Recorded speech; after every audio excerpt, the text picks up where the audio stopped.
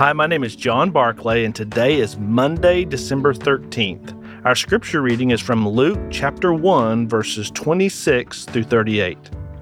In the 6th month of Elizabeth's pregnancy, God sent the angel Gabriel to Nazareth, a town in Galilee, to a virgin pledged to be married to a man named Joseph, a descendant of David. The virgin's name was Mary.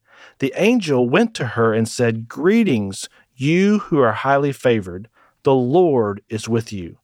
Mary was greatly troubled at his words and wondered what kind of greeting this might be. The angel said to her, "Do not be afraid, Mary. You have found favor with God. You will conceive and give birth to a son, and you are to call him Jesus. He will be great and will be called Son of the Most High God. The Lord God will give him the throne of his father David, and he will reign over Jacob's descendants forever, for his kingdom will never end." "How will this be?" Mary asked the angel, "since I am a virgin?" The angel answered, "The Holy Spirit will come on you, and the power of the Most High will overshadow you. So the Holy One to be born will be called Son of God. Even Elizabeth, your relative, is going to have a child in her old age, and she who was said to be unable to conceive is in her 6th month. For no word from God will ever fail." "I am the Lord's servant," Mary answered. "May your word to me be fulfilled." Then the angel left her. Of all the wonderful and wise women in Scripture, I think Mary, the mother of Jesus, might be my favorite. Her humble willingness to be used by God should give courage to all God's people. The same angel who announced the birth of John the Baptist also announced the birth of Jesus. The news that she, a virgin pledged to be married, was going to give birth to the Savior of the world must have been startling. Can you imagine? Have you ever felt called by God to do something that at the time seemed impossible? How did you respond? Although it might not come through an angel, God often leads us towards situations that might be overwhelming and seem impossible. For me, it has come in the form of a challenging job in the business world, or later, a ministry opportunity that felt overwhelming at the time. In our family, it has come in the form of challenges during our foster and adoption process. In each of these situations, there were mountains that needed to be moved, challenges that only God could remedy.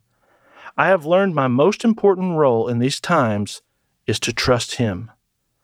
That is exactly what Mary did in her situation. God always seems to provide a way to accomplish His plan and purpose in His timing. The angel said to Mary, among other things, that her son, Jesus, would be called Son of the Most High, and he would be a king whose kingdom never ends. How overwhelming these words must have been. For this to happen, an absolute miracle had to occur. A virgin would give birth. After Mary's initial concern, the angel assured her of God's grace and favor on her. As a practical display of that grace, God provided an understanding ear, her Aunt Elizabeth, an older and wiser woman who walked with Mary through the challenging time. God's provision of peace during a challenging time often comes in the form of a godly person, someone who will listen, someone to empathize with you and to offer an encouraging word.